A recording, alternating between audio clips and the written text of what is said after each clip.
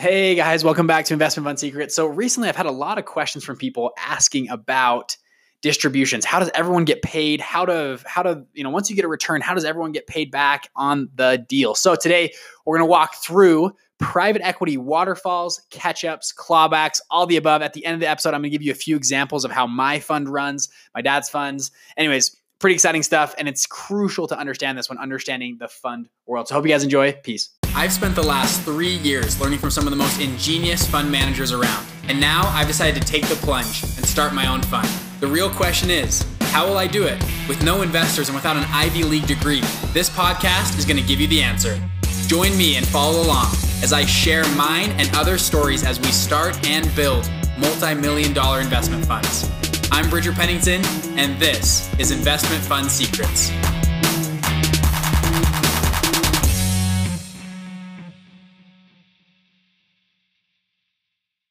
Hey, welcome back to Investment Fund Secrets. So today we're going to talk about private equity waterfalls, catch-ups, and clawbacks and what the heck they are. So anyways, I'm going to dive right into this. There's going to be a lot of content, not a lot of story. At the end, I'm going to give you a few examples of my fund, how our fund is structured, and an example of my dad's first fund, and then another fund that I found out they're structured, just to give you different ideas of how funds do this. And there's lots of leeway in this.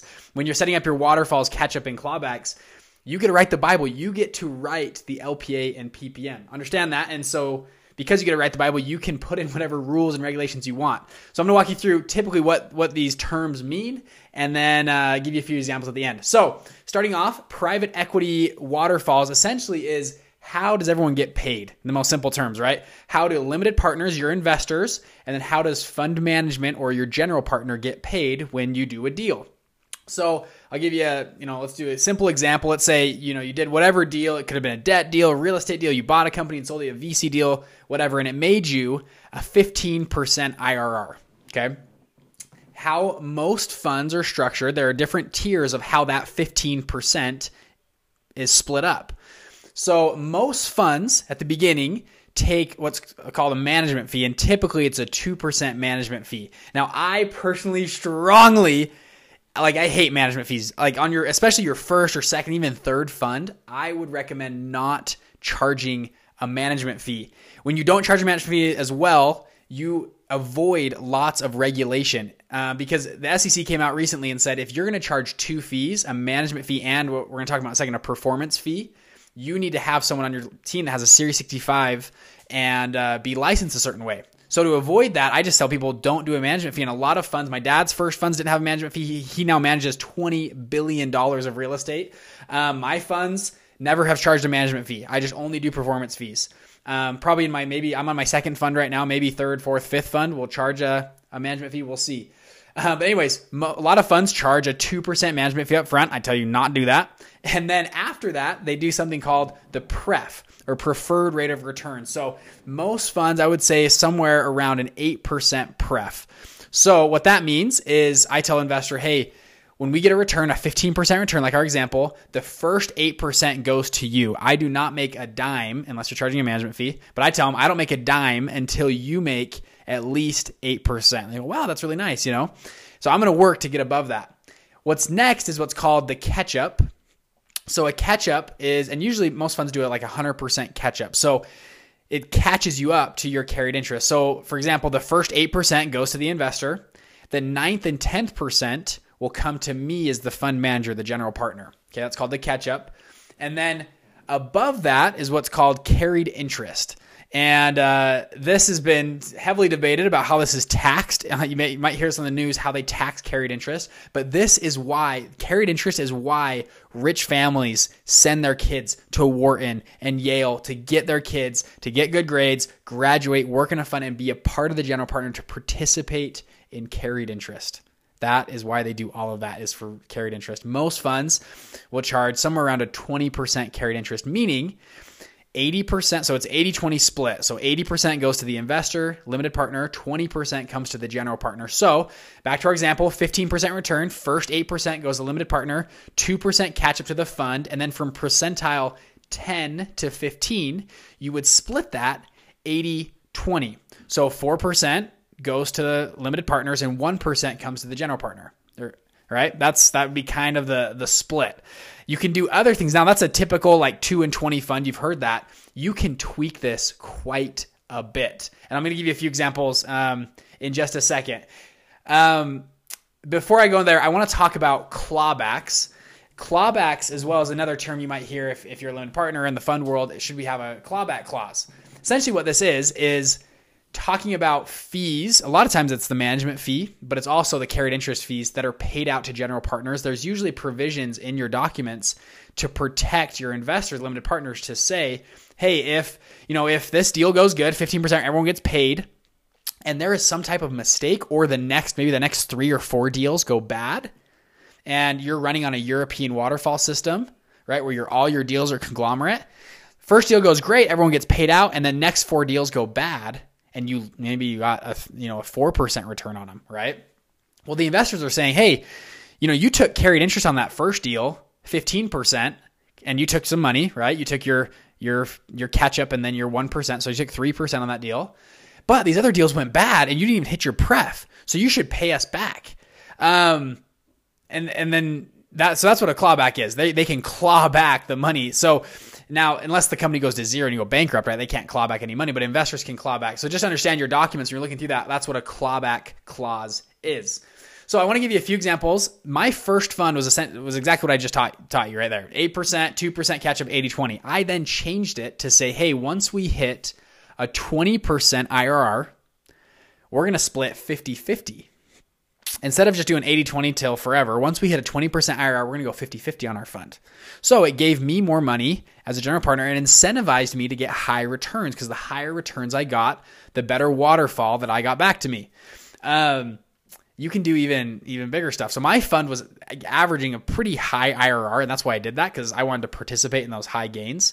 I run a debt fund, and our loans would turn fairly quickly, and an IRR is an annualized number, right? So if we did a loan, for example, let's just throw out round numbers. An example loan, we did it in 1 month, and we made a 10% return on that month total after points and after all the interest and stuff, 10% total. That's really 120% IRR. It's like pretty impressive, right? And I didn't want to give up 80-20 all the way up to 120% IRR. So we started to split it at 50-50. My dad's, one of his first funds, what they did was I think they did a higher pref. They did about a 12% pref, which was really high. They said, we're not taking any management fee, doing a 12% pref. We don't make any money unless you make money.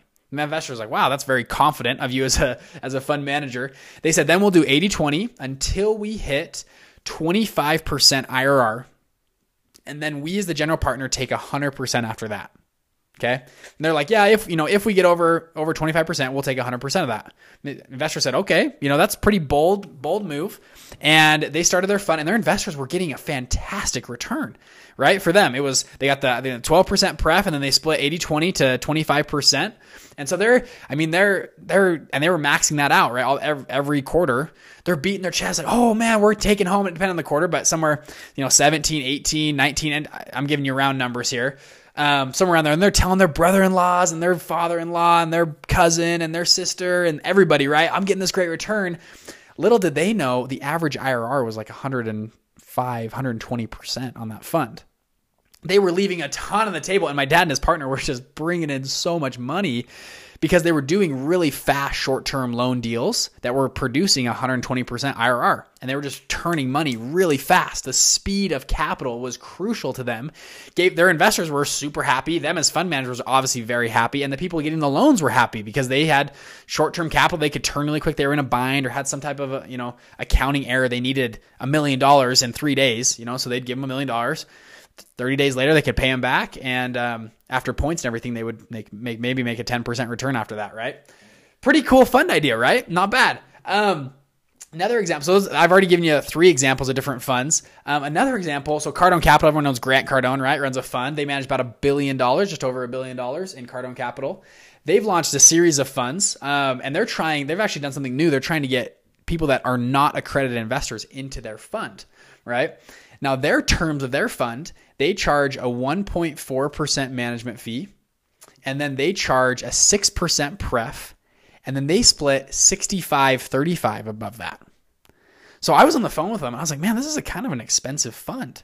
And they're like, well, we don't charge 2%, we charge 1.4%. I was like, okay, you save me, 0.6% on the upfront management fee, a 6% pref, and then 65-35. I was like, man, because I know a lot of other real estate funds that are more of a 2 and 20, 8% pref.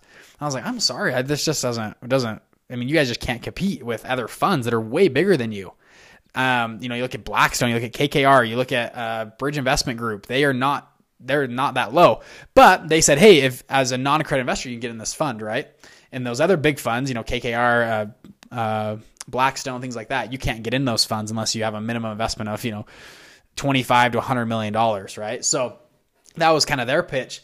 But man, it's kind of an expensive capital. So you can see how this plays in when pitching investors, right? When I've talked about some previous episodes, like finding your market for your fund. This is what you're doing. You're figuring out your waterfall distribution, taking it to investors, pitching a few investors and seeing what they say, right? If you take it to an investor, like Cardone Capital did to me, and I was like, and I was going in their limited partner fund, not their standard fund, their limited partner fund, but I was like, I'm sorry, like there's 3 other funds over here I can put my money out. They're giving me this, they're, averaging the same returns as you guys, but they're going to give me a lot better split.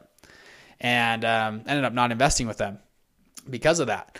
That's your market, right? You got to pitch your investors and see what they like and don't like. Because some investors will be like, management fee, man, I just don't want to do that. I don't want a management fee at all, right? They have some type of market in their head, and you got to figure out that market for your space. For real estate funds, for debt funds, for VC funds, for private equity funds, they're all different. You're all going to have a different investor pool, and that's something you got to test out when pitching investors. And then you can go back and tweak stuff. So I always tell people, go pitch your fund first. Just map it out, whiteboard it out, put it into a simple deck, and go pitch.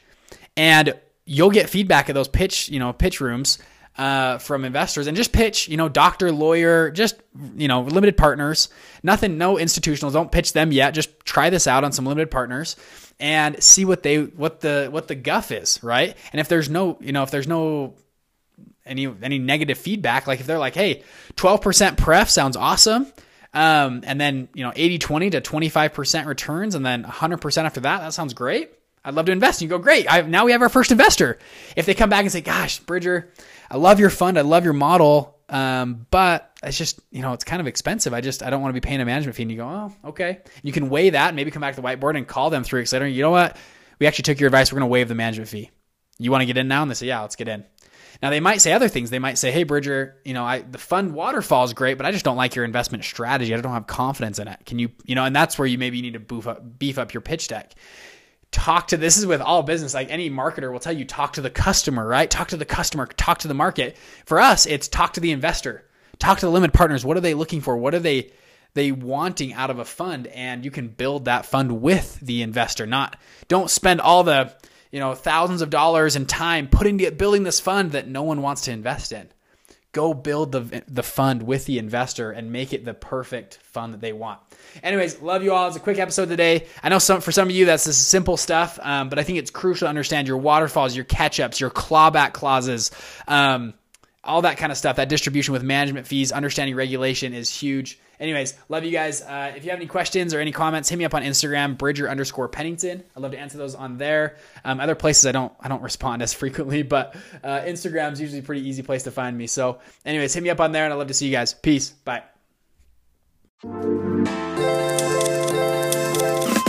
Hey guys, wasn't that awesome? Hey, if you want to learn more about funds, how to get going, how to get started, we did something cool. I put together what I call a mini vault, and we've recorded a ton of training videos and resources to help you launch a fund. In addition to that, I gave you my favorite pitch deck that I used for a fund previously. I also give you a step-by-step guide of how to go through and launch your fund. Additionally, once you get into our mini vault group, you are put into our private Facebook group, and guess what?